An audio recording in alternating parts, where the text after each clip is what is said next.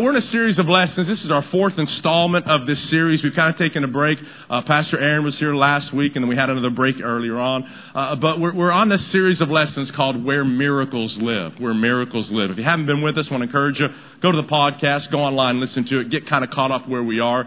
I come from an environment, I come from a spiritual background where I believe in signs, wonders, and miracles. I fully believe it. I believe Mark chapter 16 that Jesus said, you'll lay hands on the sick, they recover. I believe it. Jesus told them that these signs will follow them that believe. I believe all that. Maybe you don't. I do. And it's interesting. I believe it and I've seen it. So you got to believe it. You're required to believe something sometimes if you're ever going to see anything. But we really haven't leaned on kind of like the miracles and the healing and all that kind of thing. We're really kind of going in a little bit different direction, so maybe we can kind of put a little bit more practicality to some things. And so if you haven't been with us, let me just kind of get you caught up with three things we've talked about in 3 weeks previously. We said first week we talked about miracles. There's a miracle in your mouth. There's a miracle in your mouth. We talked about the power of your words, the power of confession. Nobody ever gets saved. Nobody ever has a relationship with God unless you believe in your heart and you confess or say something with your mouth. And then the miracle of salvation can happen. We talked about, after that, there's a miracle in your heart called compassion. That when you move with compassion in your heart, like the Good Samaritan did with that guy that was broken and beaten by the side of the road, God showed up. We found out there was 5 miracles in Jesus' life that started with Jesus having compassion. So compassion is a gateway to you seeing a miracle, not only in your life, but in somebody else's life as well. We said last time I was with you, we talked about that there's a miracle in your feet. Nothing is ever going to happen unless you actually get up off the couch and go do something. You're never going to see God working in your life unless you put action to what you say or what you believe. Come on, you got to get off the couch. Come on, somebody. Got to put those chips down. Come on, somebody. No, I'm talking to me. So we talked about that. There's got to be action in your life. There's got to be a corresponding action. Faith is always an action. So you always got to ask yourself, how can I act on the Word of God? We see that over and over and over in the Bible. Every story that there was ever something that happened, almost 9 times out of 10, it was always an action accompanied with that miracle actually happening. Today, I want to kind of go on just this final installment again. This will be maybe new to some of you, and to some of you it won't be. So we'll be either planting some seed, the Bible talks about, or watering some seed. But if you're new here, listen, I hope you come back, because here's what we're going to do today. We want to talk about this. There's a miracle in your money. There's a miracle in your money. When it comes to church, when it comes to money, we've all seen crazy stuff, everybody in the room. We've seen abuses. We've seen good stuff, bad, ugly. We've seen it all. If you've been around long enough, you've seen it in politics. You've seen it in the government. We've seen it everywhere. And so it's not new that anything crazy would happen inside the church, because we're just normal people. But at the same time, just because I've seen stuff I don't agree with doesn't mean I'm going to disagree with what God says in His Word. And so I've got to get my head wrapped around. I've got to see some things that God wants to do in my life and your life. And I've got to believe God from what He tells me in the Word of God, that my money, and we'll talk about my money or your money a little bit today, that God can actually use what I have, and I can see a miracle. I can see God do something. If I could say it this way, I could see God stretch something that was unstretchable. When it comes to money and it comes to the Bible, if you don't know, this is kind of interesting. Jesus, Matthew, Mark, Luke, John, Jesus, the Gospels where Jesus is teaching in red letters. If you count, all depends on how you count them. There's about 36 to 38 parables that Jesus taught in Matthew, Mark, Luke, and John, and 16 of those 35 to 38 parables, 16 of them deal with possessions, deal with money, deal with stuff. Deal with stewarding, managing resources. So when it comes to Jesus, who I believe was God and is God, and Him coming to the earth, He said, this thing is going to affect everybody, and I'm going to talk about it because God wants to talk to you about what you deal with consistently, which is called money and resources, and my goodness in your life, and how I'm going to help you, and how I'm going to bless you, and how I'm going to encourage you, how I'm going to get you from where you're at to where I want you to get, how I can work in every economy and every nationality, whether you're living in Africa or Asia or the United States, it's all the same. The demographics don't water down the Word of God.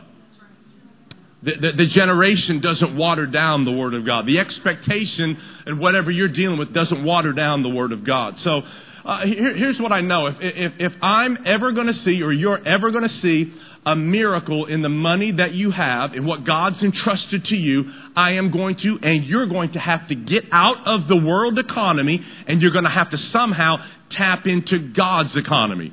I'm going to have to get out of the world thinking, and I'm going to have to get into God thinking. I'm going to have to get out of the world expectation, and I'm going to have to get into God expectation. And I see this over and over and over in the Bible, in the Word of God. That's why I just want to bring it to you. And again, we talk about it sort of kind of regularly. I'll probably in a couple months or something bring another teaching for a couple weeks on finances and stuff, just because we've got to deal with it all over and over. We got to talk about budget. We got to talk about greed. We got to talk about lust with money. We got to talk about looking what somebody else has and I want it. We got to talk about this stuff, because if we're not just open with it and talk about what God says, then it'll be in the dark, and we'll be in secret, and we'll not know what to expect, and we'll think maybe we're a little bit different, or we're a little bit weird because we're having these problems or difficulties or situations, when God says, no, let me give you an answer, and it's found in the Word of God. Come on. How many of y'all believe the Word of God this morning? Yeah? Come on. Man, that makes me feel good today. I love what the prophet Isaiah says in Isaiah 55. He says this, speaking for God. He says, my thoughts aren't your thoughts, and my ways aren't your ways. That's what he says. God's saying, listen, nation of Israel, y'all thinking crazy, and you're thinking crazy, and then you're doing crazy. But I've always kind of flipped that in my mind, that if I can think like God, and I can act like God, I'll start having more of God working in my life. How I think and how I act and how I can cooperate with Him more and more. And so I just want to encourage you. What we're going to do today is we're going to look at two scriptures. I'm going to read one scripture at length from the Old Testament. I encourage you to do that. In fact, if you got a Bible or phone, I want you to look at that to 1 Kings 17. Turn there real quick. We'll have the scriptures on the screen behind me. We're going to look at two scriptures in the Old Testament. It's really interesting that both of these deal with a prophet. And both of these are very similar in what happens. So we're going to look at a scripture over in the book of Proverbs. And then we're going to go to Jesus' life. We're going to see what Jesus said about something. And then we're going to look in the New Testament. We're going to look in 2 Corinthians chapter 9. So we got a lot to cover. So come on, y'all ready to listen? Come on. Ready to go? Come on, let's just read 1 Kings chapter 17. 1 Kings 17, let's start reading in verse number 8. There's a famine in the land. Actually, Elijah, the prophet, he's God's spokesman in the land at the time. And God tells him to go to this brook, and the scriptures prior. And God was going to sustain him by the brook. And God was actually, again, crazy story when you read it. God brought a crow or a raven in twice a day and brought him bread and meat. Come on. He had Outback Steakhouse with nice fluffy buns twice a day. Now, it's crazy that a raven didn't eat it, right? Kind of crazy because they're carnivorous and that's what they do. But he would drink from the brook and he would eat from this bird that came twice a day. But then something crazy happened. The Bible says since there's a famine, and when there's a famine, it's desert area, desert time. The sun, there's no rain. God said there's not going to be rain for 3.5 years. And so everything's drying up. Now, all the produce is dying. The animals are getting skinnier. It's just not happening. And so the brook actually dried up.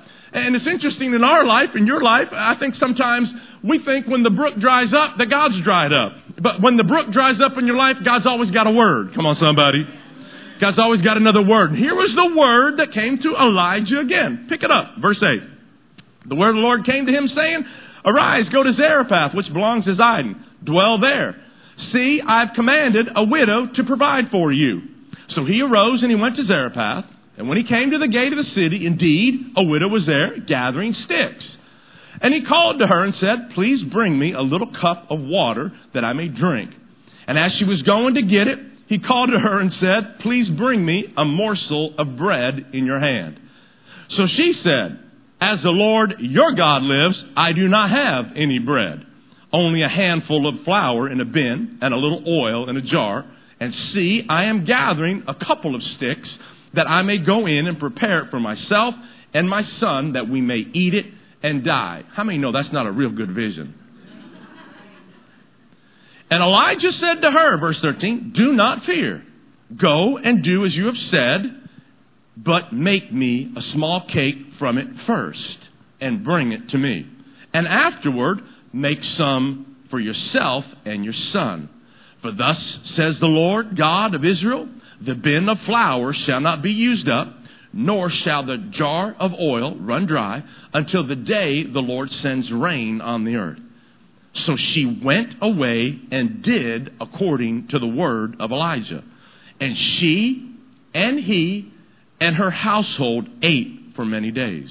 The bin of flour was not used up, nor did the jar of oil run dry, according to the word of the Lord, which he spoke by Elijah. Come on, somebody say, that's a miracle right there. That's a miracle right there. Guys, if left to herself, this woman would have died. If left to herself. Her vision for her life was, I'm getting a couple of sticks, I've got a little oil and a little flour in the bin. She told him, I'm going to make a little cake for me and my son. We're going to eat it and we're going to die. If Elijah didn't show up, this woman, like there were probably hundreds of women just like this in the land, died during this famine. But somehow, some way, God leads Elijah to this woman, and there is this divine intersection between the goodness of God, Elijah, and what a woman has or what she thinks she doesn't have, and her response to it. Her response to the Word of God determined what she received from God. Now, isn't it interesting if Elijah said to her, if she says, I've just got a little cake and I've got a little oil and I'm going to eat and die, what would have happened if Elijah said, okay, and walked away? She would have died. She would have died.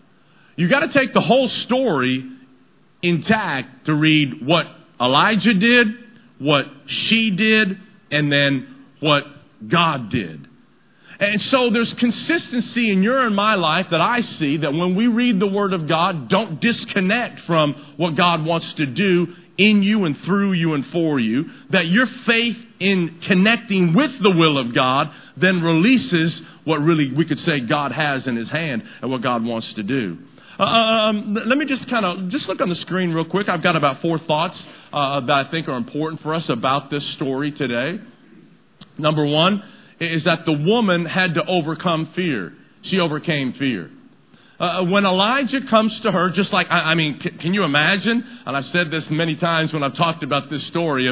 If CNN or Fox News or MSNBC or whoever else would have been there, BBC News would have been there, and they're documenting this story, and they're following Elijah around from place to place, and the brook dried up, and they're going over, and they're following him with the woman, and all of a sudden, the prophet, the man of God, the spokesman of God, we could say the Pope, or whoever you want to call him, all of a sudden says to a widow woman, a widow woman on food stamps, a widow woman who hadn't got nothing else, who was getting ready to die, and says, give something to me first. Wow, it would have been blasted over social media. He would have been outraged. He would have been ostracized. It would have been end over for Elijah. So God must be thinking a little different than the news media thinks. God must be thinking a little different about what He wants to do in natural resources to help you and me. The woman had to overcome fear because the very first thing that Elijah tells her, when he tells her, make me a cake first, he says, fear not. Fear not. And so when it comes to your and my, the finances, the resources, the job that God's given you, and then we read in the Word of God what God wants us to do with managing resources and giving and being generous and being liberal and tithing and giving offerings and helping the poor and doing whatever God's told us in His Word we can do, the first thing you're going to have to overcome is fear. I can do what God tells me I can do. You got to get that point. The second thing that she did is that she responded in faith. She responded in faith. She actually, as we talked before, she actually had to do what the prophet said she could do, which was respond. You have to act on this. You have to act. You can't just agree with it. You can't, okay, if I give, I understand you're going to do something for me, and I agree with it. No, it's not just agreeing with it.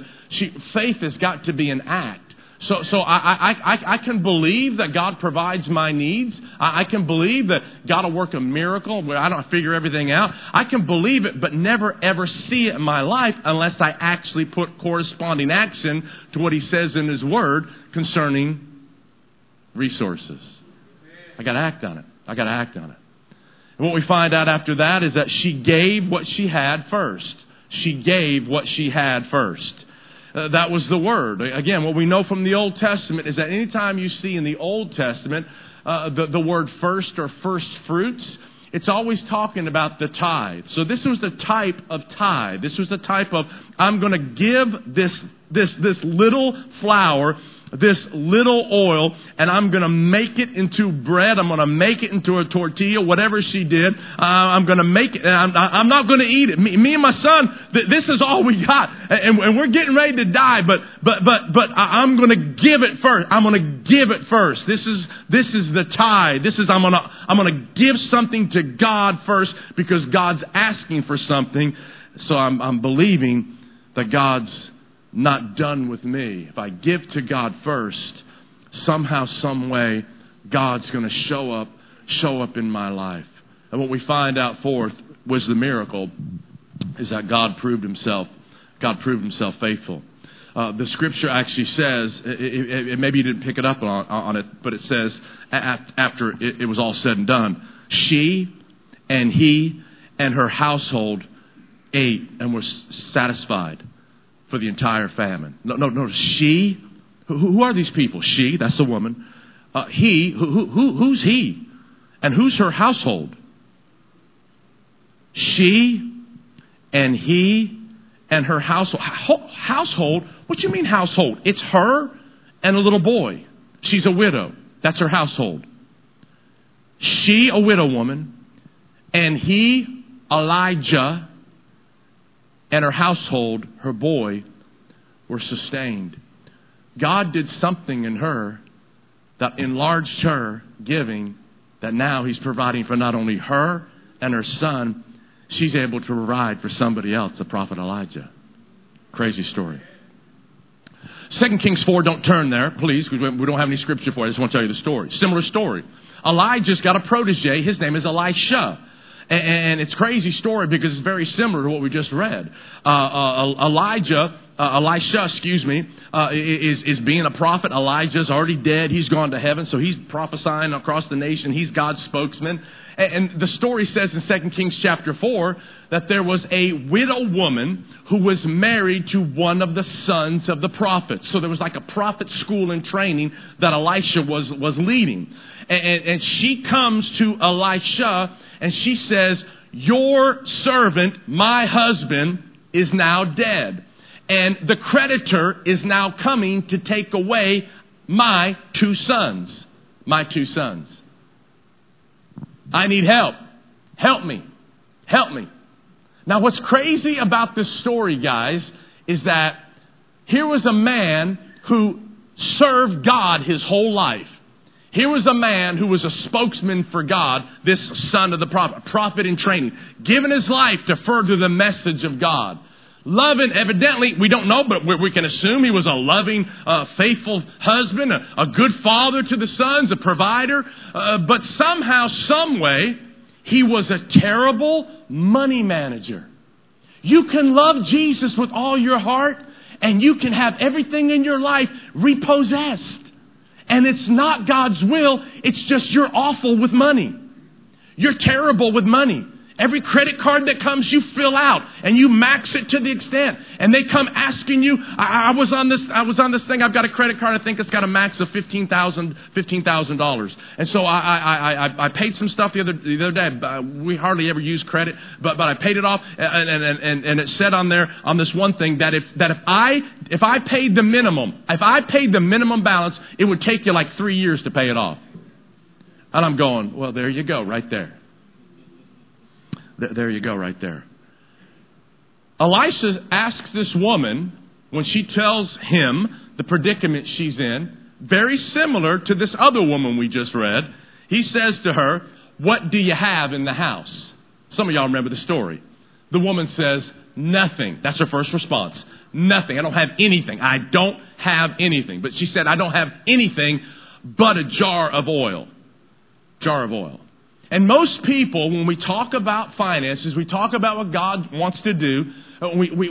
People think, well, no, if the church is going to go on, if we're going to reach people, it's just those rich people that are going to do it. No, it's all kinds of people that are going to do it. Her first response was, I don't have anything. I don't have.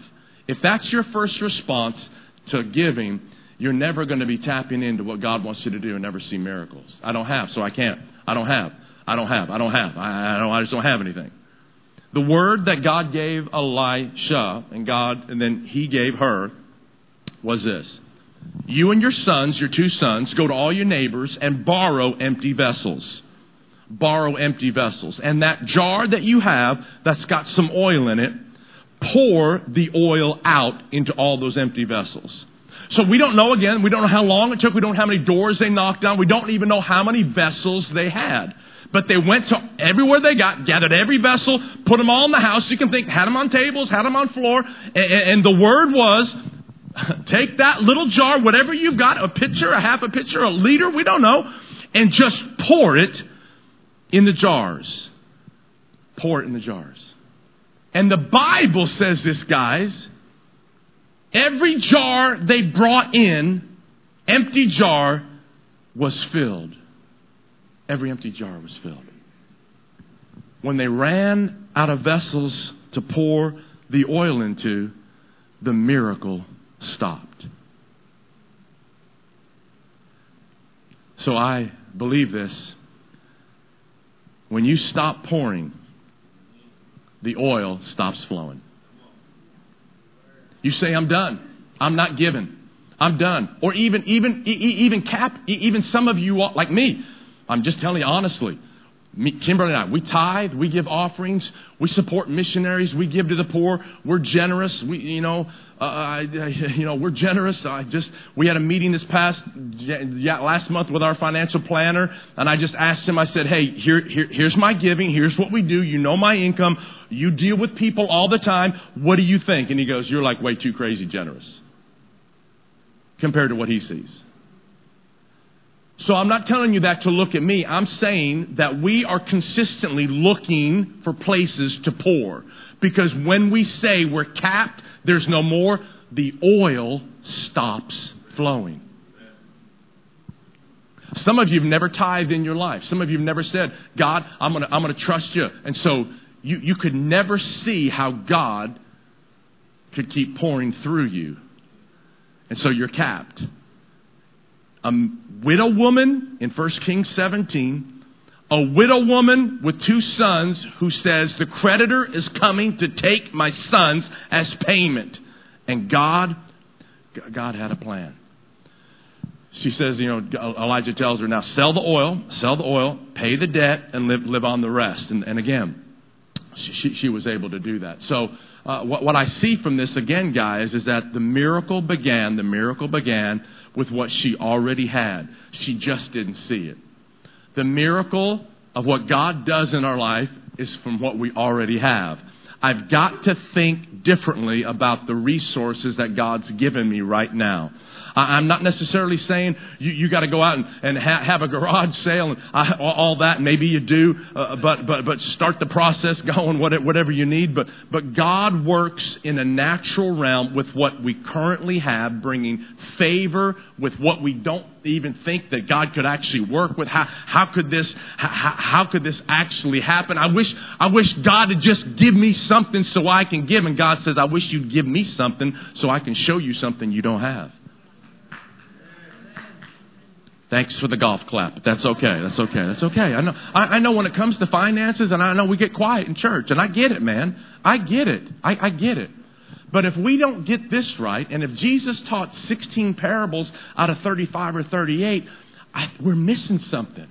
And I don't know about you, but I want to see God work in every realm of my life, and this realm as well. Come on, how about y'all? Y'all want to see that as well? Look real quick to a proverb, an Old Testament, the book of Proverbs. Proverbs chapter 3. Let's look at this in verse 9 and 10. Proverbs 3, 9 and 10. Look what it says. Come on, let's read this out loud. Can we do it? Right there it is. Come on, 1, 2, 3, read. Honor the Lord with your possessions and with the first fruits of all your increase, so your barns will be filled with plenty and your vats will overflow with new wine. That'd be a good place to say amen right there, huh? Amen. I want that. Come on, how many of you want that working in your life? Yeah? Come on. Well, okay, 4 of you. Good. All right, the rest of us, you must be doing okay. This scripture is so cornerstone to our life. It's amazing. But notice what it says. Again, this is in the Old Testament. This is how God was dealing with the nation of Israel. And so the principle of possession, the principle of possessions is this. God is the owner and you are the manager. This is the principle of possessions.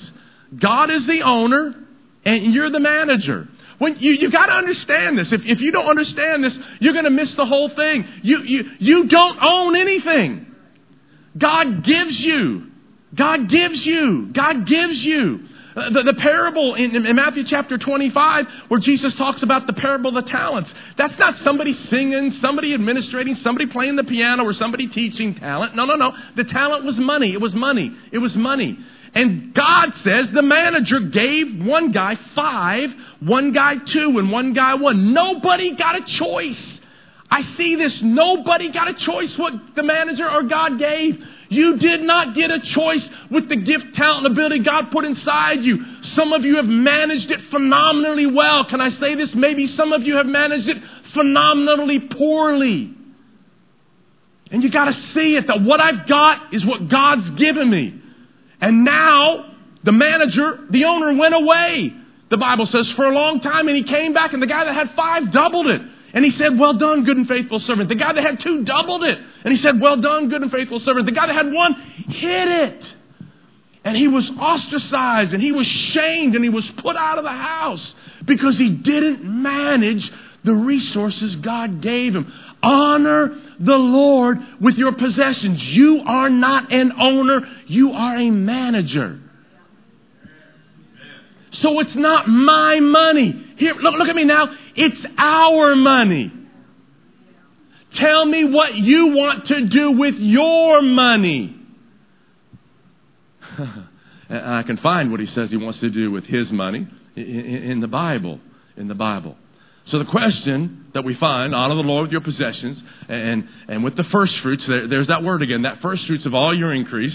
So the question we'd have to ask her is this, are your precious, or we could say it this way, I guess a statement, that your possessions are to bring honor to the Lord. Honor the Lord with your possessions. My possessions. Honor the Lord. Honor the Lord. Honor the Lord with the house. Honor the Lord with the car. Honor the Lord with clothes. Honor the Lord with the money you gave me. Honor the Lord. Honor the Lord. This is all yours. This is all yours. I'm going to honor you. I want to take care of it. I want to manage it correctly. So the question would have to be, does any of your money honor the Lord and His work in the earth? Does any of your money honor the Lord and His work in the earth? Huge question. It's all mine. What do you mean? If I'm going to honor the Lord with my possessions and with the first fruits, then what do I have that's honoring God? It's a huge question. You've got to answer that.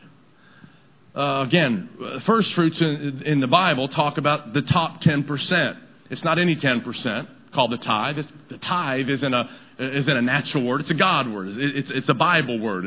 And God says, honor me with your possessions and with the first fruits, the tithe, the top 10% of your income. And so the thought is, with a lot of people, is that I'll give to God after I pay mortgage and pay rent and pay the car payment and get some food at Costco and pay the SDG&E and the cable bill and after I put for gas and then if I got anything left over, I'll give God $5 or whatever. That's not what it says. It says honor God with the top. Why? Because just like the widow woman, you got to believe God and His word that He's going to do something with the rest. It's called faith. It's just called faith. You're never going to get away from it. You're never going to get away from it. So here's the thought, guys, is that you possess it. You possess this money. You possess it again, but He owns it. You possess it, but He owns it. So what you do with this determines what happens with the rest. So what you do with your money, what you do as you honor God or dishonor God. And so I just see it this way. If I don't honor God, if I don't tap into what God says about money, then I'm just going to live through life. I'm going to live through life like everybody else who doesn't know God. I'm going to scratch. I'm going to claw. I'm going to beg. I'm going to steal. I'm going to save. I'm going to try to do the best I can. But I'm not going to have anything supernatural working in my life where I say, there was God right there. Look at God showed up right there. Look at God showed up again over there. Where I'm going to go through life and it's just going to be me and my grit and my maybe my common sense and trying to figure some things out. But if I'll tap into God, I'm going to have some rest in my life. I'm going to see God show up in a big way. Come on, somebody say amen. Help me out this morning. Would you do that? Let's read. We read 2 in the Old Testament. We read Proverbs. Let's read Jesus' life. Let's read Jesus' life with a guy named Peter. Let's read it from the Message Bible. Luke chapter 5, verse 1. Once he was standing on the shore of Gennesaret. This is Jesus. The crowd was pushing on him to hear better the word of the Lord. He noticed 2 boats tied up. The fishermen had just left them and were out scrubbing their nets. He climbed into the boat that was Simon's and asked him to put out a little from the shore. Sitting there, using the boat for a pulpit, he taught the crowd. When he had finished teaching, he said to Simon, this is Simon Peter, push out into the deep water, let down your nets out for a catch. Simon said, Master, we've been fishing hard all night and haven't caught even a minnow. But if you say so, I'll let out the nets. It was no sooner than done. A huge haul of fish, straining the nets past capacity. They waved to their partners in the other boat to come and help them. They filled both boats, nearly swamping them with a catch. Come on, that's a miracle. Wouldn't you say that's a miracle? Let's just kind of look at this thing naturally, the process of this miracle. Let's just kind of got some points on the screen for you. Hopefully you can think with me here. Is that number one? Peter gave Jesus his boat. He gave Jesus his boat.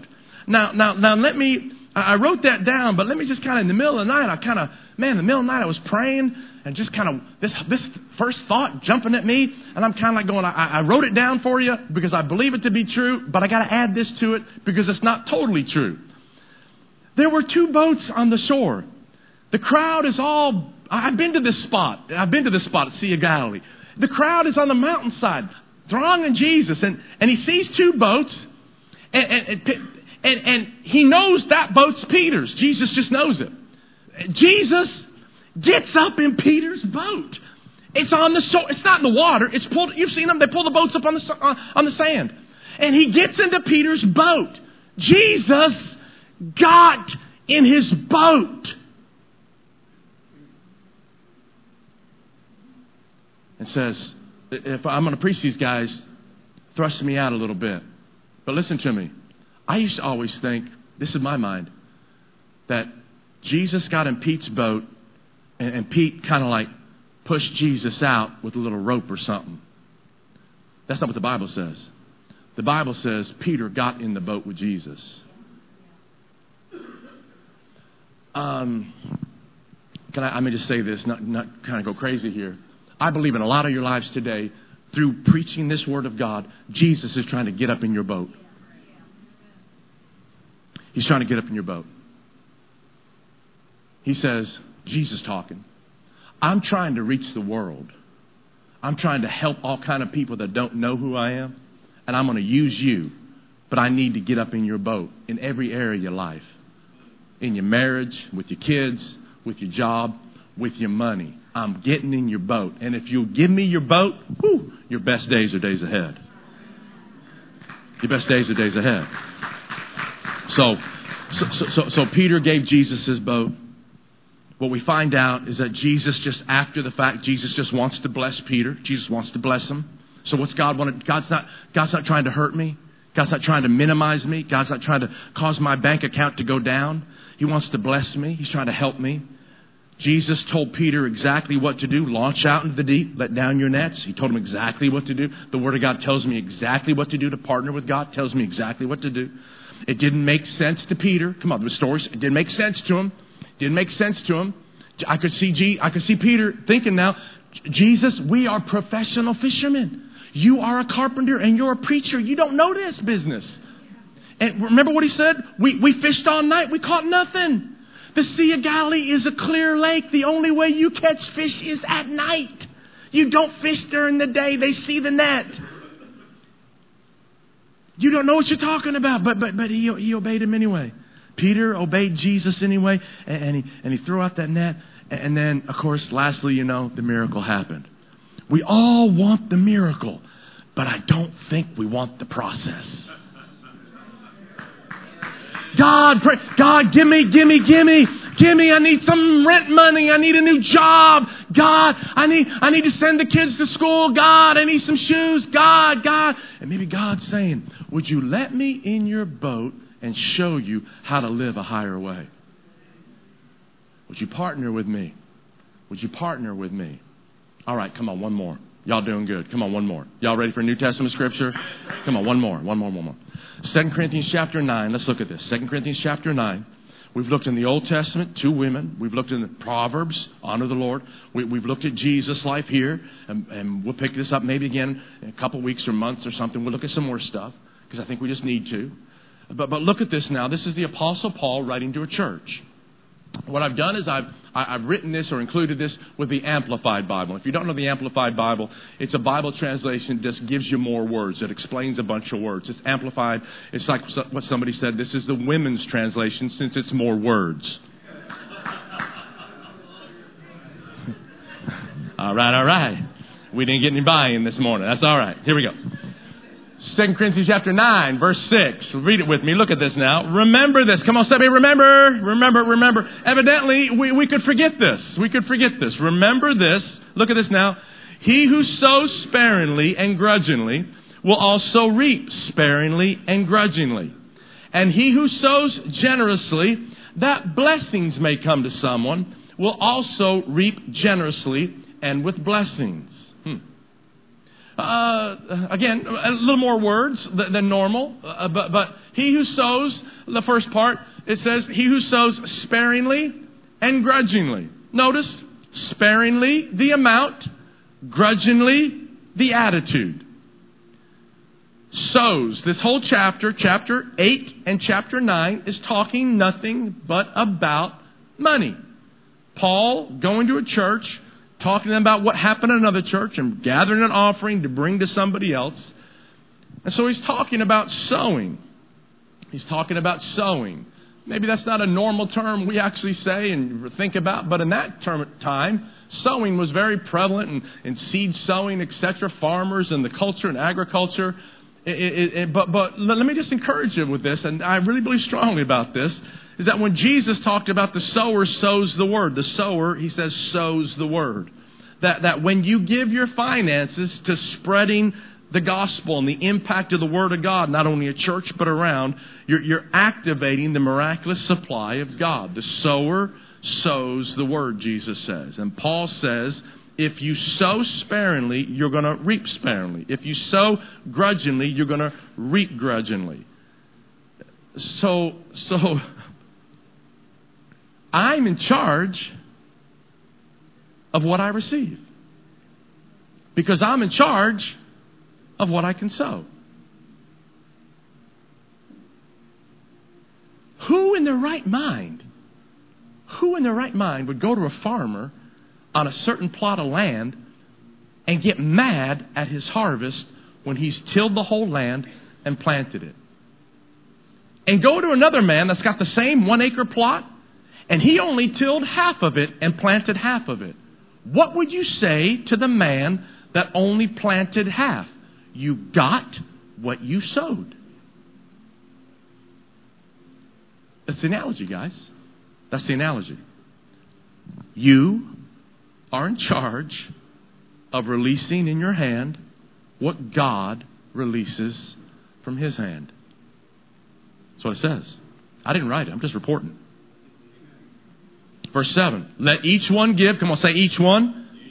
Moms, dads, rich, poor, black, white, Hispanic, Asian, Latino, single, married, mortgage, rent, kids in college, no kids in college, on a fixed income, no fixed income, business owner, no business owner, hourly wage employee, salary wage employee. Let each one give. Has he made up his own mind, purpose in his heart? Not reluctantly, sorrowfully, or under compulsion. Not arm twisting, not belly aching, not looking at somebody with a funny eye. Notice what God says. God loves, he takes pleasure in, he prizes above other things, he's unwilling to abandon or do without a cheerful, joyous, prompt to do it giver whose heart is in his giving. Your heart's got to be there. So he says, if I'll sow sparingly, I'll reap sparingly. If I sow generously, I'll reap generously. And I got to make up my mind. I got to make up my mind what to give, where to give, how to do it. I'm going to make up my mind. I'm going to follow your word. I'm going to tithe. I'm going to give offerings. But I'm going to make up my mind. I'm going to be generous. My heart's going to be in it. You do realize you only give to what you love. Verse 8. And God is able to make all grace, every favor and earthly blessing come to you in abundance, so that you may always, under all circumstances and whatever the need, be self-sufficient, possessing enough to require no aid or support, and furnished in abundance for every good work and charitable donation. Come on, somebody say amen, amen, amen. After you give, you get a, and God is able, and God is able. After I sow, and God is able, and God is able. And God is able to make what? All grace, all grace. Every favor and earthly blessing come to you in abundance. How? I don't know. I don't know how. That's what he said.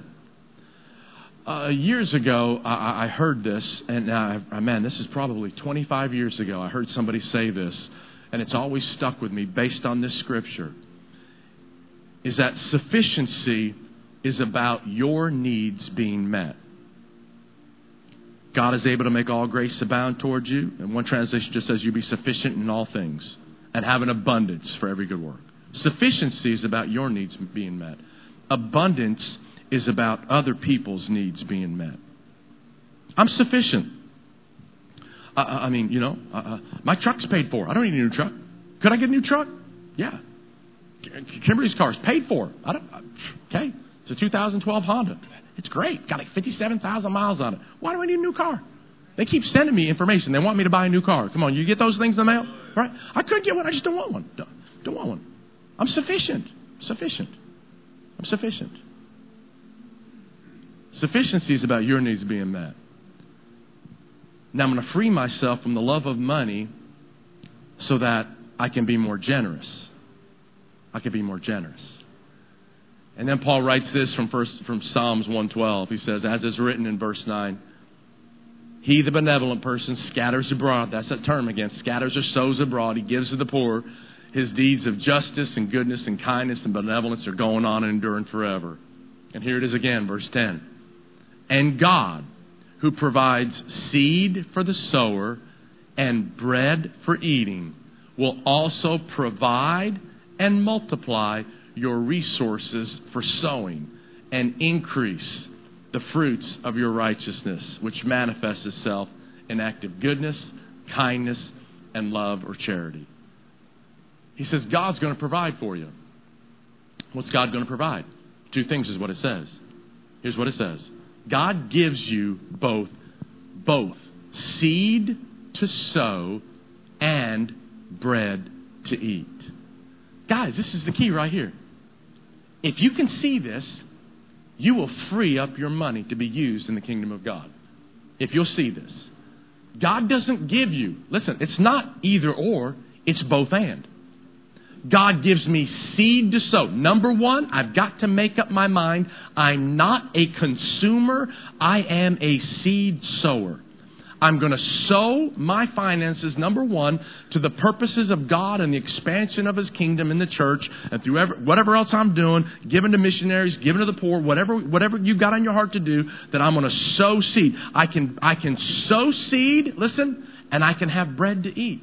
That's what flipped out the woman there in 1 Kings 17. When she says, I've just got a little oil, a little flour. I'm gathering a couple sticks, and me and my son, we're going to make a little bread, and we're going to die.